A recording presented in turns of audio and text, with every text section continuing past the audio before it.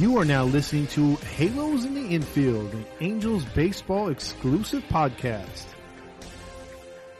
Hey, welcome into another episode 2 of Halos in the Infield with your hosts, Todd Fox and Fernando Mania.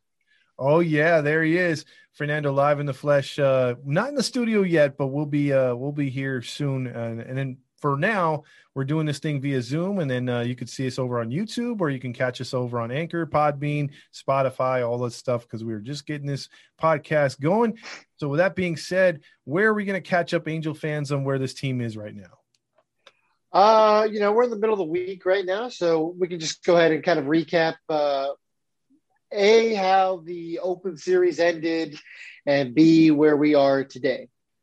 Absolutely, because when we got on last, it was they were just in the midst of losing a game to Oakland. We just came on right after that, the game 1 of that series, and unfortunately, the following 2 days followed suit. They took 2 on the chin. They lost 8-4 and 8-5 in almost similar type fashions, with the exception of one just being more ridiculous than the other. And it just goes to show you that I was going to put together something as far as all the times that Oakland has just dominated the Angels, whether Angels have had winning seasons or not, and the frustrations of sometimes us forgetting as Angel fans. You know, Houston's been in the limelight a lot. You know, a lot of Angel fans kind of like push their attention to them, or they kind of hate Seattle for some stuff in the past, or they hate Boston for some stuff in the past, and obviously hate the Dodgers. But our true rival, if you think about it, is Oakland. How do you feel about that, with Oakland just being the way they are, and how they tormented us? Well, I do have one question first. So you said, you were thinking about making a video of all the times Oakland's dominated us. How long can the video be that YouTube lets you upload? How long? Isn't there like a certain time limit? They're like, ooh, we have to make like a part 3, 4, 5. And I hate that. The Angels kind of suffer from like that thing where I don't know if they have one specific rival. I just think we have like a ton of mini rivalries, or because our seasons are always so inconsistent, like this person or this team's a bigger rival than that team. Agreed. And then the next year it totally flips. Agreed. Like, I feel like our biggest rival kind of has always been the Dodgers, and it's because we're viewed as like they're little brothers. Mm-hmm, mm-hmm. I'll put air quotes around that for those of you guys who are listening to this and not watching. Yeah. But, I division-wise, personally, I'd say the Astros because I hate the Astros. But, I mean, I also hate the Athletics. Yeah, I think you hit on a lot of good points right there, because, I mean, obviously geography-wise, the Dodgers are hated. We always everyone has – if you're an Angel fan, you have someone close to you, a relative, family member, spouse even, or best friend that's a Dodger fan. It just happens, and there's always that back and forth that we've had. And with the exhibition season last year, them still not being over the Houston thing, there's that contention between Angel fans. We like to rub it in their face. We won 162 in 02, and we've had our chances since then. They haven't really won since 88, 89. So long story short, there's always that talking point with the Dodgers. Oakland fans aren't as prevalent. They're not relevant. They're not down here. They usually come out of their closet around August and September, and then they're in full form, and then they blow it in the playoffs, because we haven't seen them do a World Series run in a very long time. But the fact is, they're just always there, and they're always going to be that team where you can look at the lineup and be like, damn, they're really – I mean, unless you're a baseball fan, you could be like, okay, Olsen's scary, this guy's scary. But for the most part, if you're a casual Angels fan, you would look at Oakland's lineup and you're like, you know what? I know more guys in Houston's lineup. I know Altuve. I know this guy. I know that guy. But when it comes to Oakland, you're just like, they're just a bunch of guys. You know what I mean? But then they do worse damage to you than Houston would. Yeah, that's kind of always been Oakland's thing, right? I mean, they're just kind of always the team full of the guys that nobody wants. And, we're essentially thrown in the waiver wire, as I call it, the dumpster. And somehow, all of a sudden they go to Oakland and this guy's a stud. Who knew? Yeah. But, I mean, it also happens where sometimes they don't do well in Oakland and they leave. I mean, look at Max Muncy, right? I mean, he wasn't that great in Oakland. Just an average player. Now he's, a much better Dodger. So, I mean, the Athletics don't always hit, but I mean, I could think of one person who didn't and a ton of people who do. So, I mean, for any of you guys who have seen Moneyball, you hear him say like, "Oh, we're going to teach them how to play Oakland Athletics baseball." And I think the one thing that's always worked for the Oakland Athletics is they have a brand of baseball. Yep. They do. I don't know if I could describe it, but any real baseball fan, anybody who always watches, which I'm assuming everyone who tunes into this show is a hardcore baseball fan. You guys know that Oakland has just kind of always been that team who's always somehow developed these players, and they have a very specific guy who they look for in a very specific role. The Angels haven't really had those kind of guys. They get a bunch of stars and they kind of hope that, or at least big names, and just kind of hope that it works. And, this isn't baseball anymore. You need to develop guys. Yep. That's why I always say, we need to cheer for these young guys, because those are the guys who are going to let you win. And I mean, if you don't believe me, look at teams like Oakland. And granted, they haven't won anything major in a long time since that big earthquake. Yeah, the earthquake in California. Yeah, 80. I think it was 89. Yeah. Yeah, I wasn't alive, but no, I look at it this way. You hit on a lot of good points again, because again, they have a way of doing things. And if you watch Moneyball, like you brought up, Brad Pitt was in that room with all those scouts, as you saw.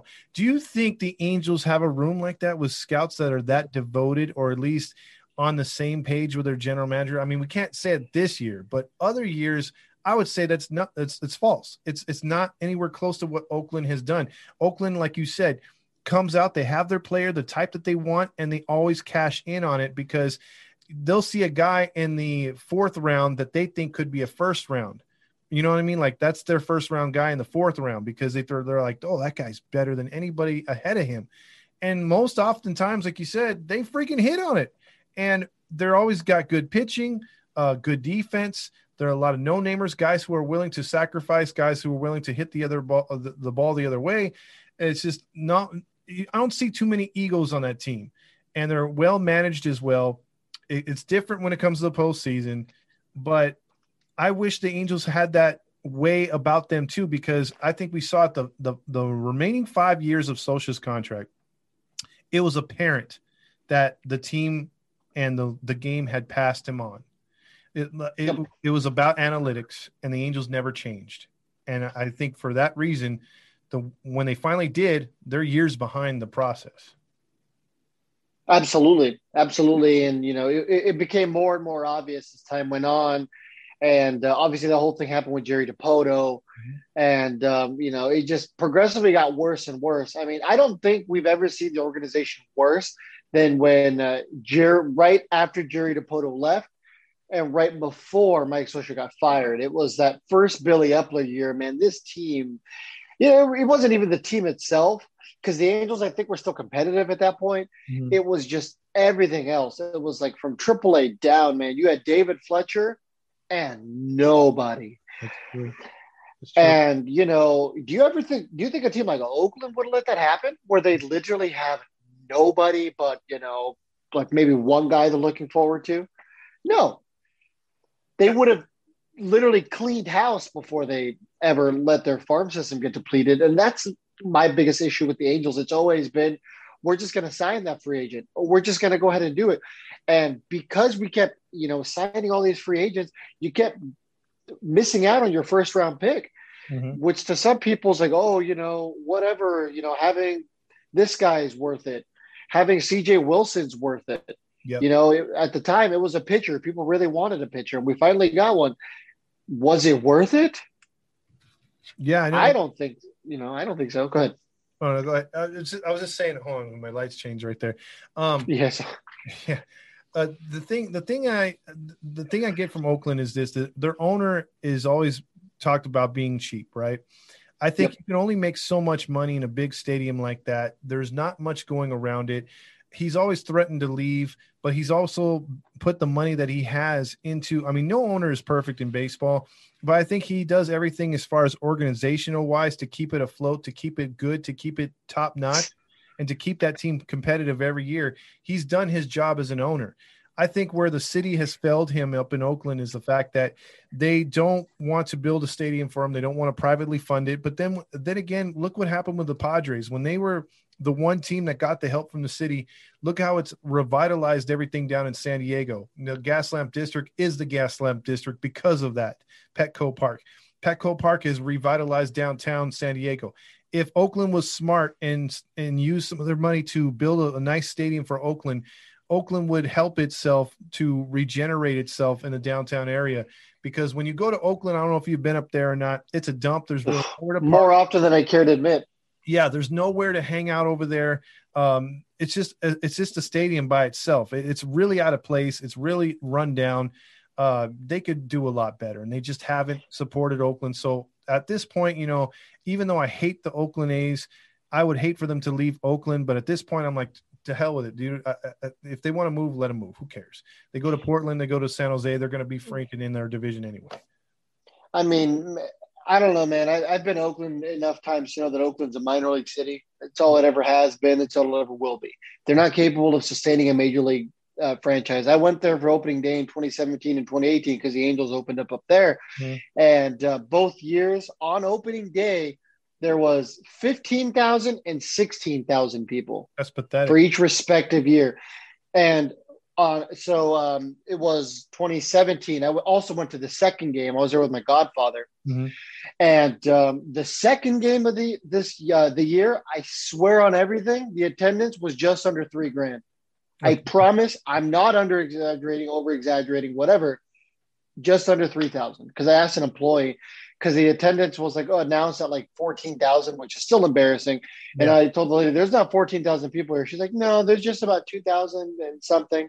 Well, that means they're paid. Those tickets are paid by season ticket holders and stuff. Yeah. But yeah, that's not the gate. The paid part. In all fairness, the Cleveland Cavaliers were playing literally next door in the finals against the Warriors. Okay. So I'll give them a free pass for that. But I mean, come on, man, 3,000 people. Do you think you'd ever see the Big A with 3,000 people? You barely see the San Bernardino 66ers with 3,000 people. Exactly. The lowest I've seen the Angel Stadium when I was a kid was 13,000, and that's when they were really bad. They were brutal back then. But they have an excuse for the 13,000. But for the most part, Anaheim fans have been good. But let's get to the Angels. We talked enough about the Oakland A's. F the A's. Yeah, screw them. But they did us a number the other night. I mean, being up 4-2 and then losing the game 8-4. It was very depressing. The Angels scored often early, but there was nothing after that. They kind of just flipped a switch and let their bullpen ride on it. Took out a pitcher a little too early, in my opinion, and then the bullpen just served it up. The night before, almost the same story, just a different outcome on how Oakland did it. 2 losses in a row to Oakland, coupled with the one that we covered on the other show. A sweep was a worst-case scenario, bro. And now this team goes from potentially getting within striking distance or at least gaining a game. Now you're sitting back as we speak tonight with a win over Detroit, 8.5 out. You're literally staring up at a mountain. I alluded to that in the pregame show before the final game of that Oakland series. And I said, being down 7 games is significantly different than being down 9 games. Absolutely. And they lost. And I had hope because at that third game, they came out guns blazing. They were going for it. Mm-hmm. They were taking extra bases. I mean, Max Stassi went from second home. Yeah. I love that. You know what I mean? You got to make those plays, especially when you're losing. Force a throw. In that case, they were winning. They were winning in that moment. But you know what I mean? You're losing the series, so you have to be aggressive. So I like that. They brought the energy, but it just died. Yep. I don't think Griffith Canning pissed as bad as the numbers might indicate. It wasn't his best game, but, it wasn't horrendous. We've seen worse. And I think the Madden hook was in there a little too early. I think you got to let him battle through shit. I'm not – look, we've said it on the post game. There's a time and place for certain analytics to be in place.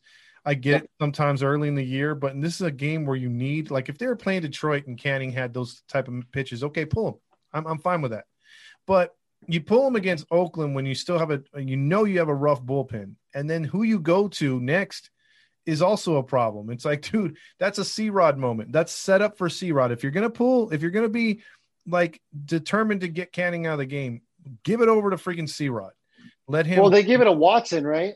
Yeah, but Watson was in there a little too early, in the 6th inning. Yeah, And Watson's almost like a Raisel Iglesias. You know, I mean, he's got to be in his role. Raisel Iglesias, as a closer, lights out. Yeah. I don't. Maybe not today. I don't think there's any Angels fans though who would say, "Yeah, we need to get rid of Raisel Iglesias," unless you're looking obviously to rebuild.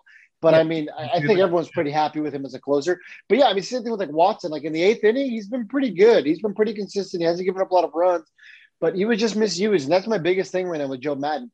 Stop misusing your guys. Your literal only job is to learn when these guys are comfortable and how these guys should be used. Literally, as a manager, if you're going to boil down to like layman's terms, that's all you do. Lock them in. Yeah. And I agree, because if you look at Watson's career, he's been a 7th inning, 8th inning guy only. You know what I mean? And he's closed rarely for Pittsburgh, and he wasn't that good, so they put him back to the 7th inning, 8th inning guy. He was with the Dodgers, he was with the Giants, he was with the Braves, I believe. So he's constantly pitched out of that same role. So you want to keep him locked in. Now, what happened tonight with with Myers is the fact that at least Watson came in there, he was dicey, he pitched out of it, but you bring in Myers, he doesn't get anybody out. And we've seen this song and dance the last month and a half. And, Raciel had to go in there and save the game and make it a safe situation when it shouldn't have been. But the fact of the matter is, Myers, what I brought in the postgame show was Myers pretty much got his job back like that. Like, he has a 0 ERA on the road. But, okay, if you want to put him on, if you want to say, okay, well, he earned it in 2 good outings in a row, so I'm going to put him back in the 8th inning. Okay. Get his confidence up by pitching him on the road in the 8th inning. But in this particular situation, maybe you go with C-Rod. Maybe you go with somebody else. Maybe you call in Raciel to get those 6 outs instead of going through Myers and Myers just loading the freaking bases. You know what I mean? So what do you think about Myers, and what do you think? Because I know you study these pitchers, bro. What do you think Myers is doing wrong opposed to home and a road? That's the $1 million question, man. I mean, you know me, I'm the guy who has an answer for everything. But Wow. For whatever reason, for better or worse, I'm always opinionated. Well, that's what I'm. No. You. That's why I asked you the question, and this is not like a predetermined question from the beginning, because I like getting your honest opinions, because your shit. That's why. So for you to be stumped on Myers, that really means there is really no like good answer, because usually you would have an answer for these type of things. Normally I do. And I mean, I'm sure the listeners, even through like 3 episodes, know that. It's just like, there's no reason, man. It has to be coaching. I don't know what it is. It's maybe these guys just aren't giving him the confidence. Maybe since Suzuki was catching, maybe we haven't realized, maybe like on the road, he seems to catch from Stassi, or when Ben Boom was up. Okay. Maybe he just doesn't do well with Suzuki, but there's got to be a reason. I can't imagine it's simply just comfort. These guys are major leaguers. I mean, most of the time they're probably just so zoned in, they could be on Mars. But I don't know what it is with Myers, man. It's just like, he has some days where he's great, and he has some days where he shits the bed. You know what I mean? I just don't get it. It was almost like a Cam Bedrosian situation. Oh, yeah. Cam Bedrosian was great or bad. Yeah, there was no in between with that dude, man. No matter what. There was no like, oh, he got his job done. It was either he did really good, like 1, 2, 3 immaculate innings, or and he pooped the bed. He gave up a 4-run homer with 1 guy on base. He broke the rules from how bad he is. How do you do that? Yeah, right. There's no answer, man. And that's the case with this Angels bullpen. I mean, I pulled up Tony Watts' numbers. We were talking about him. Mm-hmm. His career ERA is 2.91. Exactly. ERA right now, 6. People complain. All I ever see is people saying like, oh, Perry Minasian is making these bad moves. The Angels are making these bad signings. They need to go out there and get real players. The problem is the guys they have in their bullpen have been good pitchers in their careers. I've got no problem with people, spewing their frustration. Todd and I get frustrated more than anybody, as well as, a lot of our hardcore listeners. We all get frustrated, and we're entitled to that. But what I hate is like the people on like Halos Nation and stuff like that. The more PC pages post these ignorant stuff. These were the right moves, man. Cishek was a good guy to get in this situation. Tony Watson, both of these guys are guys who had great careers coming in. There's literally no explanation as to why they're doing so bad. besides coaching. Yep. I totally get it, because you bring up a good point. When they got these pitchers late in spring training, I was like, hey, I applaud these, because these are efforts to keep this team afloat and to fix the bullpen. Because you brought up Cishek, he had a career. He's been in the postseason just like Watson a lot. He's had good ERAs for his entire career up into this season. You have a lot of these guys are now. The problem is, bro, and I think this is where some Angel fans see it like we see it too at times. They're not getting these guys when they're in their prime. That's the problem. Yes, they're getting them with a career ERA low and all this other stuff. And yes, I do believe the pitching coaches make a difference. Dick Picks compared to Matt Wise is night and day. You know, Callaway had a resume. Matt Wise doesn't. And he doesn't have the experience to help out with these guys, I think. So I think you're dead on with that one. Last thing I want to say is your Brad Hands of the world, your other pitchers that were sitting out there for the taking, and whether it was Perry's fault, whether it was Artie's fault, those guys coupled with these guys, I think the bullpen's completely different. I think Watson has his normal numbers. I think even Myers would have his normal numbers, because even with a bad coaching, these other guys would help stabilize the rotation, because they don't need that added oomph. You know what I mean? So there's always coaching that's going to help and make players better. And yes, we do need a real pitching coach here, but they've missed out on some other arms that would have helped these guys, instead of them being the focus all the time and the savior, you know? Yeah, I totally agree with you. I mean, obviously, the more high leverage arms you have, the less pressure you take off of these guys. So maybe they are in a situation where they're able to compete better, because it's not always high leverage. Mm-hmm. There's sometimes where you can just have an easygoing game. Like today should have been smooth sailing. There's no reason it should have been as close as it did. It shouldn't have turned it. Absolutely. And I can't even blame Rysel, because it's like it wasn't even on him. And he came in with bases loaded, was it? Bases loaded, nobody out again. Note I say again. Yeah, I mean, this happened where he got the was it 6-out save a couple of weeks ago?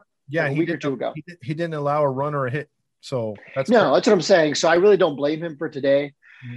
But especially because it was also a situation where he was misused. He doesn't like coming in where it's not he has a lot of runs to go with for whatever reason, just in his DNA. But once again, these are the kind of stuff you got to pinpoint on. I'm with you. This should have been a C-Rod game. You know, if there's really one thing the Angels need to work on, is getting a long reliever right now. Yeah. You know, Suarez could be it. Maybe even Quintana or Bundy, because Bundy's good maybe like the first inning or two. So maybe that's a situation where maybe you look to move him to the bullpen, because something's not clicking for him, but something's not clicking for a lot of these guys. So that is true. And wouldn't this be crazy, bro? Can you see this happening? Speaking of Bundy, can you see Spider Tech? Well, that too. But if we had that, we'd actually be winning games. So I don't think so. The funny part is we're probably using it and still not winning games. Well, can you imagine? Oh my God, they'll be like, "Hey, the Angels are cheating the most," and I'll be like, "How?" I'm just like, huh? I would suspend them for ineffectability, not the actual cheating. Like, God, you guys can't. That's right. There's one thing I've learned is if you admit you cheated, they won't get you in trouble. Work for the Astros. There you go. Right. Just don't do the Rafael Palmeiro thing where you're pointing emphatically, like, "I did not do that." No. Yeah. Period. Yeah. Exactly. Anyway, what were you gonna say? I was just gonna say, like, imagine this year, because I can totally see this. I want to know if you can see this with Quintana coming back off the IL whenever he does, because it seems like we have no news on Quintana. But for the best. When he comes out and Bundy continues to struggle, what if Suarez slides into the rotation, and then you have Sandoval, Suarez, and then I know C-Rod won't be ready this year, but what if Packy or freaking Detmers come in? Wouldn't that be crazy to see a rotation that we thought that these guys would get through, and maybe Cobb's not there, and you have maybe 3 young studs in there, maybe throw a Jaime in there with Canning, and that's your rotation till the end of the year?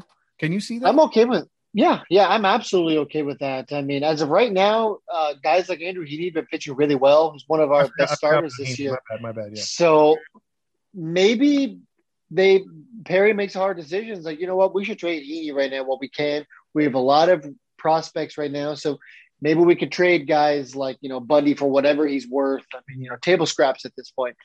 Same with Quintana. And Heaney can get us probably a decent return right now. So maybe it's a situation where you do trade Heaney and you try to get a Ty Buttrey type. Because remember, we traded Ian Kinsler, who was a rental to the Red Sox, for Ty Buttrey. That's true. And, he was a decent reliever for 3 years. So, we need a guy like that, because that also goes back to A, rebuilding for next year, and B, or I guess retooling, because it's not a rebuild, but you'd also be working on your bullpen for next year. That's true. I've talked with a couple of guys in the group chat about, maybe the Angels having to go out there and make some moves for guys like Marquez or John Gray. But that's once again, if this is more of a long-term thing, Marquez would be more of a long-term answer, and John Gray would maybe be an extension candidate. But, they really have to decide what they want to do. Honestly, I'd be in a situation right now where we're not buyers or sellers. We're kind of doing both. We're selling whoever's going to give us something back. We're also going to try to compete. Yeah, because I could see us competing with or without Heaney, because you still got Ohtani on the rotation. But it would be Cobb would be another wild card if he were to get his stock up. There's a few other guys that you could look at Upton too if he continues to hit out of the leadoff spot. These are tough decisions that it's going to be so interesting. I'm with you on that. When it comes to the trade deadline, I'll be like, okay, what exactly are they going to do? Because I just have this funny, sneaky feeling that Perry's going to pull something that we're just not, like, pleasant surprise or two that we're going to be like, oh my gosh, what a good move. Or maybe it's going to be one of those where we're like, what the hell is he doing? But then by the end of the season, if we see that player here or in the minors tearing it up, we're like, oh, okay, I got it. You know what I mean? It's going to be one of those. Yeah, I was saying that I'd really like to see a guy like Jeremiah Jackson, who's a shortstop. I think he's our 4th overall prospect. He's 3rd or 4th. He's high up there. Trade him to the Rockies for Marquez, John Gray, and Trevor Story. In exchange, obviously, we're going to have to give a little bit more than Jeremiah Jackson, but we could probably give, a lower prospect and then maybe even Jose Iglesias, because he'd be able to be their stopgap shortstop. We'd be able to offer Trevor Story a qualifying offer for next year, see how he does next year, and then maybe give him an extension if he does well with that qualifying offer. So you'd be able to take care of shortstop for the rest of this year and next year. You'd be able to get a pitcher we have control over for a little bit. And then if John Gray does well, you can extend him. I mean, that's like one move that you can almost immediately rebuild your starting rotation. Absolutely. Get a good shortstop. Mm-hmm. And we're kind of, Artie gets a position player, which he loves. Yeah, he loves position players. Even though I would say for the first time, if Stassi continues his hot streak, we don't need a catcher for next year. We could ride with what we got, and then either go from within, which we don't have much. I would say get a part-time player or just go full on Ward as a backup, because I don't know where else you'd put him. We've discussed Matt that. Matt Dice has been catching in AAA, so he's actually been hitting. Now, a guy that you were mentioning in a trade, or we could package in that Colorado deal, would be a Theis or would be a Renifo, because he's under. He was tearing it up with Salt Lake before he got called up. So The thing is, if he's hitting up here auditioning good while the guys are injured, his stock only rises too. And trust me, we tried to trade him last year. So We'll see. So I mean, maybe a Jackson and a Rehifo to the Rockies, because I'd like that move a lot. And then you can trade Jose Iglesias to whoever else. The Yankees are looking for a shortstop. I never want to help them out, but I mean, if they'll give us a bullpen arm, at least for next year in return, I'd make that move 100 times. I would too. And you know what? You can get something really good for him, because obviously he's had a few more errors than we've liked this year. But for the most part, he's a solid ass shortstop. He's really good, and he makes good contact. Very, very underrated with his power. He's got some home runs. So yeah, he's going to be a guy, especially on that 1-year deal, where a lot of teams are going to look at him, and it's all about what Perry can get in return. So I do have faith in Perry, even though this is his first year. I think that he's going to make a move that's really going to, or two, or maybe hopefully 3, that really get us hyped up for either the final months of the season to either make a push, or to just be like, hey, you know what? It just didn't work out this year. Injuries galore, blah, blah. And let's shoot for next year. Next year looks promising as hell. So, and like you said, if they make that trade to Colorado, dude, that really establishes this team, because I feel those guys out of Colorado in a pitcher's ballpark for the most part, Anaheim Stadium, they're going to change their careers around. That's why a lot of people were saying, well, why do you want the guys from Cincinnati? You know, they're not having the greatest years. I'm like, because sometimes a change of scenery makes all the difference. Absolutely. I mean, that was the argument last year with Dylan Bundy before this year, right? Like, oh, wow, he left Baltimore and he's so good all of a sudden. Yeah. You know what I mean? So, I mean, even if we can get one good year out of these guys, then, you know, hey, whatever. I mean, you know, we're supposed to play the Dodgers next year in the World Series, right? Yeah, we got to be ready for them. Yeah, exactly. So yeah, I mean, as of right now, we have no reason to not trust Perry. I mean, there's a couple of the moves I've scratched my head on, but that he's made. But at least I've understood the thought process, and at least he's tried. You know what I mean? You got to get rich or die trying, right? From words of 50 Cent. I agree. And real quick, did you ever have these kind of thoughts in the first? I mean, look, Perry's only been with the team, a few months now. Yep. Did you ever have these thoughts with Epler? Because I couldn't get a good read on him at all. What was your final synopsis on Epler's tenure here in Anaheim? You know, I talked about this with one of my buddies, and I'll admit I was probably a bigger Epler guy than most. Mm-hmm. If I had to give him a letter grade, I would have given him a B because he made some very good moves, and he made some. I don't think he made any really bad moves. I mean, let's go back to 2016. We signed Tim Lincecum. Mm-hmm. Sure, it didn't work out in theory, but at the time, that was a big signing.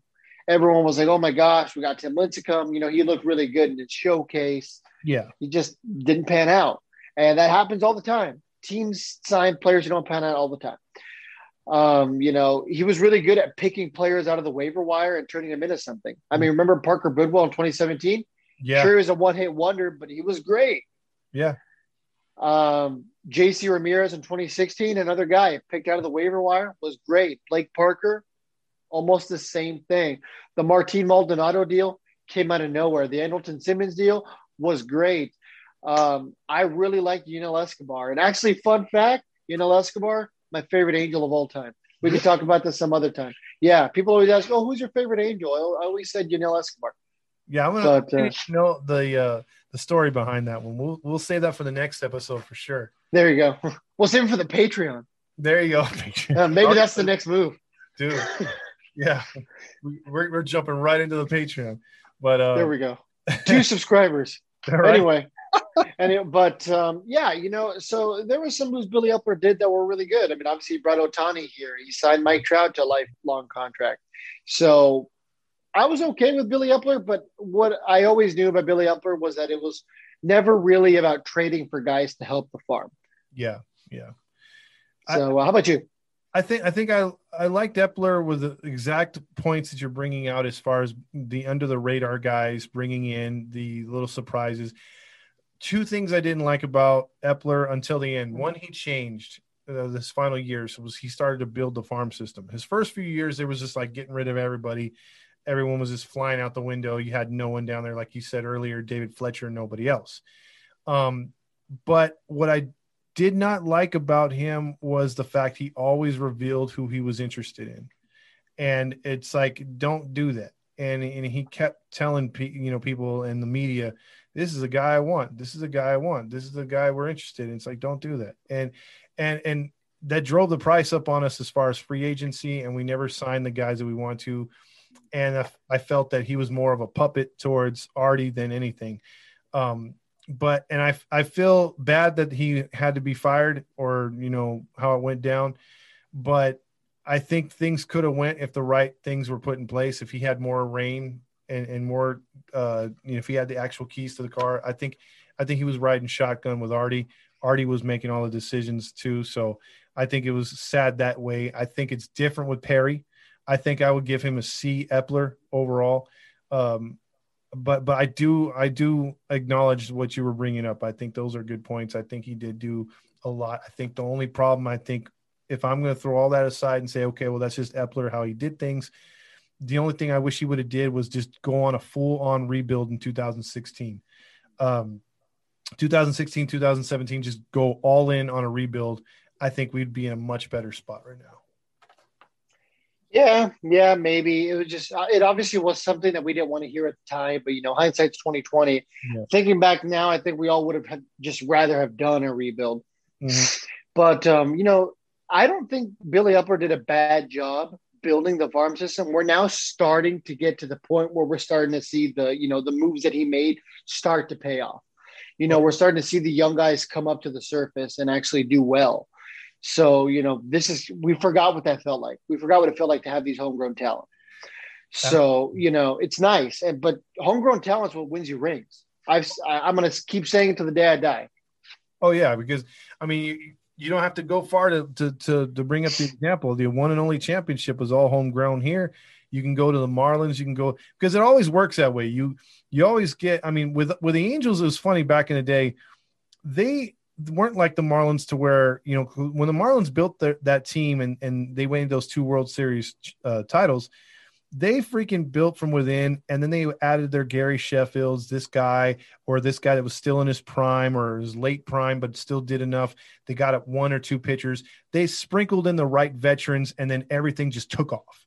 And then it was like World Series or bust. And they got that World Series, and they still busted afterwards. They just blew it up, But the Angels in the 02, outside of Kevin Napier, Brad Fulmer, and a couple other guys on the bench, Aaron Seeley and stuff like that, that was just an all-out built team. That was just an hey, we all grew up together type thing, and they all culminated at the same time. That was really nice to see. It's rare when that happens. You know what I mean? It's rare when you could just sit there and be like, damn, dude, this is like basically that's why I think there's so much more beloved. Like if we would have won 2 more World Series, bro, I guarantee we're still talking about 02, because let's say that they win in 05, that was a team that was a lot of guys were put together with the youngsters or the guys that were growing up already. And the same thing in 09, that wasn't the homegrown type team, but it had a lot of veterans and free agents on it. So if those 2 teams had won titles, I still think we'd be more cherishing the 02 team. You know what I mean? Yeah. Like you said, I could see that because those are your guys. Yeah, those are your guys. So no, I completely agree with you.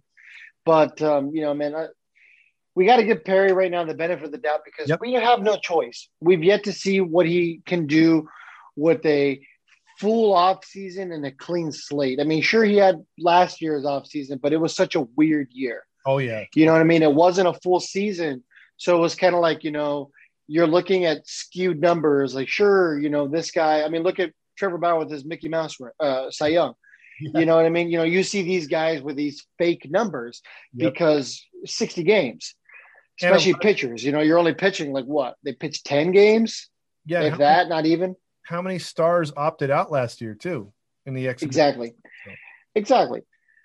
So, it's going to be a lot different this offseason. You got to see a full year with people. You got to see actual numbers. And then maybe, you go from there. So, we'll see what Perry can do. I'm at least excited for the offseason. I'm still hopeful for this year. Man, just give me the 1-game wild card and let us lose the game.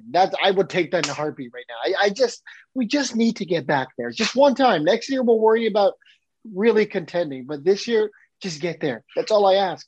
Bro, I'm so with you. I've said that the last 3 years. So, and I thought last year, yeah, I'm right there with you. I just dip our foot in the pool to see how warm or cold it is. And if we're out, then we're out. I don't care. Let's just attempt it. You know what I mean? So I'm right there with you. I feel you on that one. Will say one thing about Perry, and I will agree. We have to give this guy a benefit of the doubt.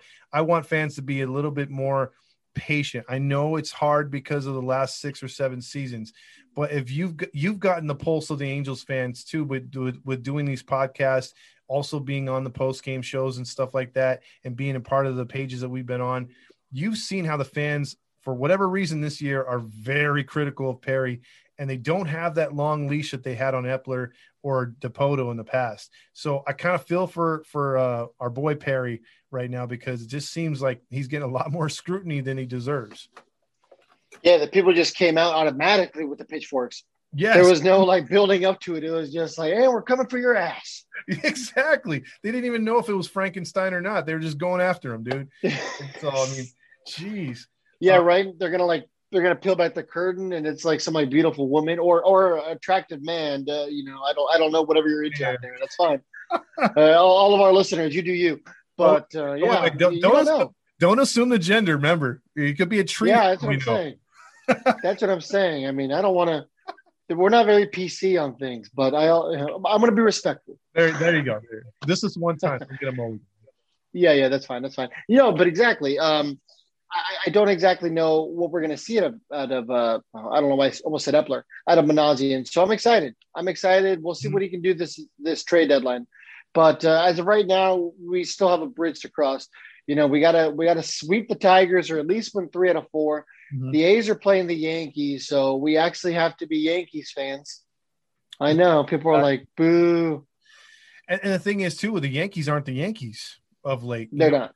So they're barely above us. So we got to hope that they could step their game up, unlike what we did. And like you said, we got to get over 500 again, and just take one game at a time and look at the team that's ahead of us in the wild card. Because I said this on the post game show, I just don't see the benefit of us looking at Houston or looking at Oakland, say let's catch them right now. I think we just look at the standings and the wild card and be like, okay, if we're behind Toronto, we got to catch Toronto or whatever like that. We got to get above Seattle, whoever's in front of us.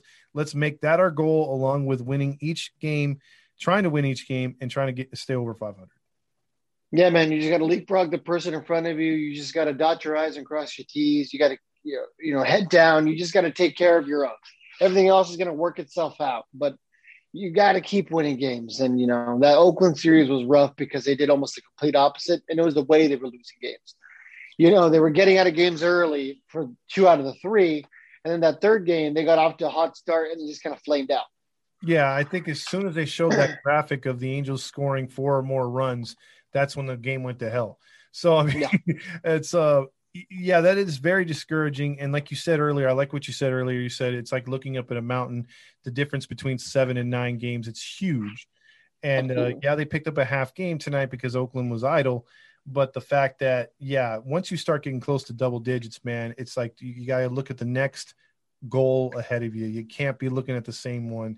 And right now, I'm one of the most optimistic fans. You are too. The division right now is just not in play. It just isn't. We need to gain ground before we start thinking about that again. Yeah, I mean, and on the contrary, I feel like we can't even look at the standings. As of right now, you're so far out of it that you're not so far out of it. You're not the Diamondbacks, but you get what I mean. Yes. You're out of it to the point where it's not even worth looking at. Just take care of your own. The season's not over. Mm-hmm. But as of right now, the standings don't matter. Just win games. It boils down to that. Yep. If you keep winning games, nothing else will matter. Yeah. You and I have said it, man. We miss the playoffs and we win 90 games. Freaking great. I'm in. Sign me up. Yeah. Because like you said earlier, even if we just dip our foot in the pool, get in the postseason, get that one game and get blown out, get out of it. The fact is you crossed a goal, another huge goal, and next year you build on that. And I think that's the biggest thing, because none of us thought that this team is going to go in there and win a World Series this year, especially with the offseason, especially with the turmoil, especially with a new GM. So we just felt that if somehow, some way, these guys like Ohtani can have an MVP type season like VT predicted, and Trout could be healthy, which he's not. But if these guys had come through along with Walsh and all this, the powerful lineup could do what it could do, maybe it could overlook some of these warts on the bullpen and the rotation, that this team could sneak in the postseason. And this year was like, this should have been the slogan for the year. Let's make this a building block. This is step one. Yeah. But there's been so much crap going on. I don't think that slogan pertains to the Angels as of right now anyway. No. I mean, that's step one is, getting farther and farther away. But luckily today, they at least got half a game closer. So, here's hoping tomorrow the A's lose. Mm-hmm. We can win another one. And it just slowly. I mean, a situation where the A's get swept and we sweep the Tigers, this is a much different conversation. And exactly. And I think you and me are like the same. If there's 13 games left in the season, the Angels are 12 games out, we're still like, hey, man, there's a chance. Look at the rotation. Who's pitching for the other team that needs to lose? We still have that optimism. We're not stupid, but it's being part of a fan and being passionate. So we're going to stick with this team no matter what. But and I know that they have the talent to get back in it. I do too. I think they have the talent to get back into it. But like you said, it's a one game at a time right now. It's just focus on who's in front of you and who's on the same field. It's like I'd be happy with them turning off the scoreboard in the stadium. You know what I mean? Like don't even let the players look at it. Just go out and play your game. Just play Buttercup the whole time. Yeah, exactly. Don't even have the commentators. That way they can't even go to the dugout and check the score. Just play Buttercup between every inning. There you go. That way they can't even be like, oh, it's the Smile Generation game. It's the second inning. Yeah, I wonder which. It doesn't matter. I wonder which baseball the ball is bouncing underneath, or yeah, So nope, none of that stuff. Exactly. Just go with the Buttercup. Exactly. Okay. But no, I mean, we'll see what happens. Especially, we'll probably know a lot more about this season the next time we have our podcast. Because a whole week away. I mean, a lot can change in a week, and at least by then we should hopefully know what we're going to be doing with the wild card. And watch, we'll be in the exact same position. Like, oh, the Angels are 5 games out, and they split the series with blah blah blah. Well, let's just hope they can take care of Detroit, and then the next big test is going to be is going to be the Giants, the Yankees, and the freaking Rays, who absolutely embarrassed us here at the Big A. So you look at that, and I'm hoping that they show up better against those teams than what they did to Oakland. So if they do, maybe we are talking a lot more optimistic. Maybe we're saying, hey, they're a couple of games closer. And, we can have a better feel on what Perry's doing. But then again, it'll be different because I don't think we're going to know what Perry's up to. I don't think he's one of these guys that's going to be revealing what he's got. I think he's going to have a better poker face. And like I said, I really have a good feeling about this, whether we're in the race or not. Come trade deadline, I think some really good moves are going to be made, and I'm looking forward to that. As are you. I hope so for my mental health. We need something. But the one way that I can tell that Perry is not a big loudmouth when it comes to this kind of stuff is a lot of the times the Angels PR department will announce a move before like Ken Rosenthal or any of these other guys. Like, oh, the Angels made a trade, or like. The Angels were the ones who broke the Raisel Iglesias trade, not one of the bloggers. So that's how you can tell the Angels must be quiet on stuff. I mean, if they're getting to this information before, some of these other guys whose only job is to break this kind of news, then it really must be under radar. I think so. I think you're right. And that's why I think it's encouraging, because that's always what chapped my ass was the fact that you would hear weeks in advance one of the Jeff Fletchers or whoever was saying, hey man, Angels are interested in Garrett Cole. And they would do it like before, this is a perfect fit. We've heard Angels play or Angels staff saying they want this guy. It's like, why are you doing this? So yes, if it comes out right now that the Angels are announcing stuff before, like you said, that's an encouraging move. And that's an encouraging change from the past regime. So yeah, I'm excited. You're excited.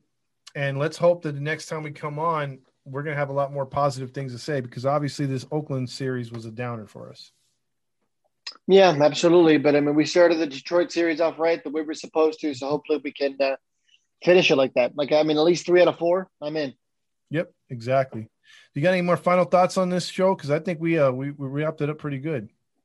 Yeah, no, I think we've got everything else we need to say. I mean, I don't know if maybe you want to share some of the stuff that we were coming up on the page, and we'll wrap it up there. Yeah, just if you can check out Halos in the Infield, the podcast, and not only like and subscribe, tell a friend, but check out the YouTube page, which we started. We're gonna have some more stuff on there. Check out the Instagram, obviously. The Facebook is growing, and the Twitter is popping off. And then we're even on Twitch if you like to do that as well. We do our lives on there. My boy here's been doing the pregame show. So, I mean, check it out. I mean, if you're a real big Angel fan, you love the Angels, this is the place to be, because we're going to be covering them pregame, postgame, doing podcasts, reviewing the weeks, reviewing the series. It's just, and then having video. If you don't feel like listening on a podcast, you can watch us too. So it's totally up to you. We're going to be everywhere. Yeah, and we have a lot of cool stuff where we want to get fans involved in. As things are starting to go more back to normal, we've been chit chatting about stuff that we can do to for the fans to not only feel like they're involved but truly be part of it. We've been very adamant from the beginning that this is a show for the fans by the fans. That's what Todd and I are. We're just fans. Mm-hmm. So if we can get you guys to be part of the show and contribute, then this truly is a show for you guys. So if you guys ever have any recommendations, I don't think Todd will ever turn down any positive feedback or negative feedback. What can we do to make this better? So no, we're excited for the future. We have we have something big planned for tomorrow, which is Friday. Once everything becomes official and it happens, I'll go ahead and make an announcement. I just don't want to go ahead and announce something too early. Something has to get postponed. But just know that it's going to be something big, and I know Angels fans are going to absolutely love it. Mm-hmm.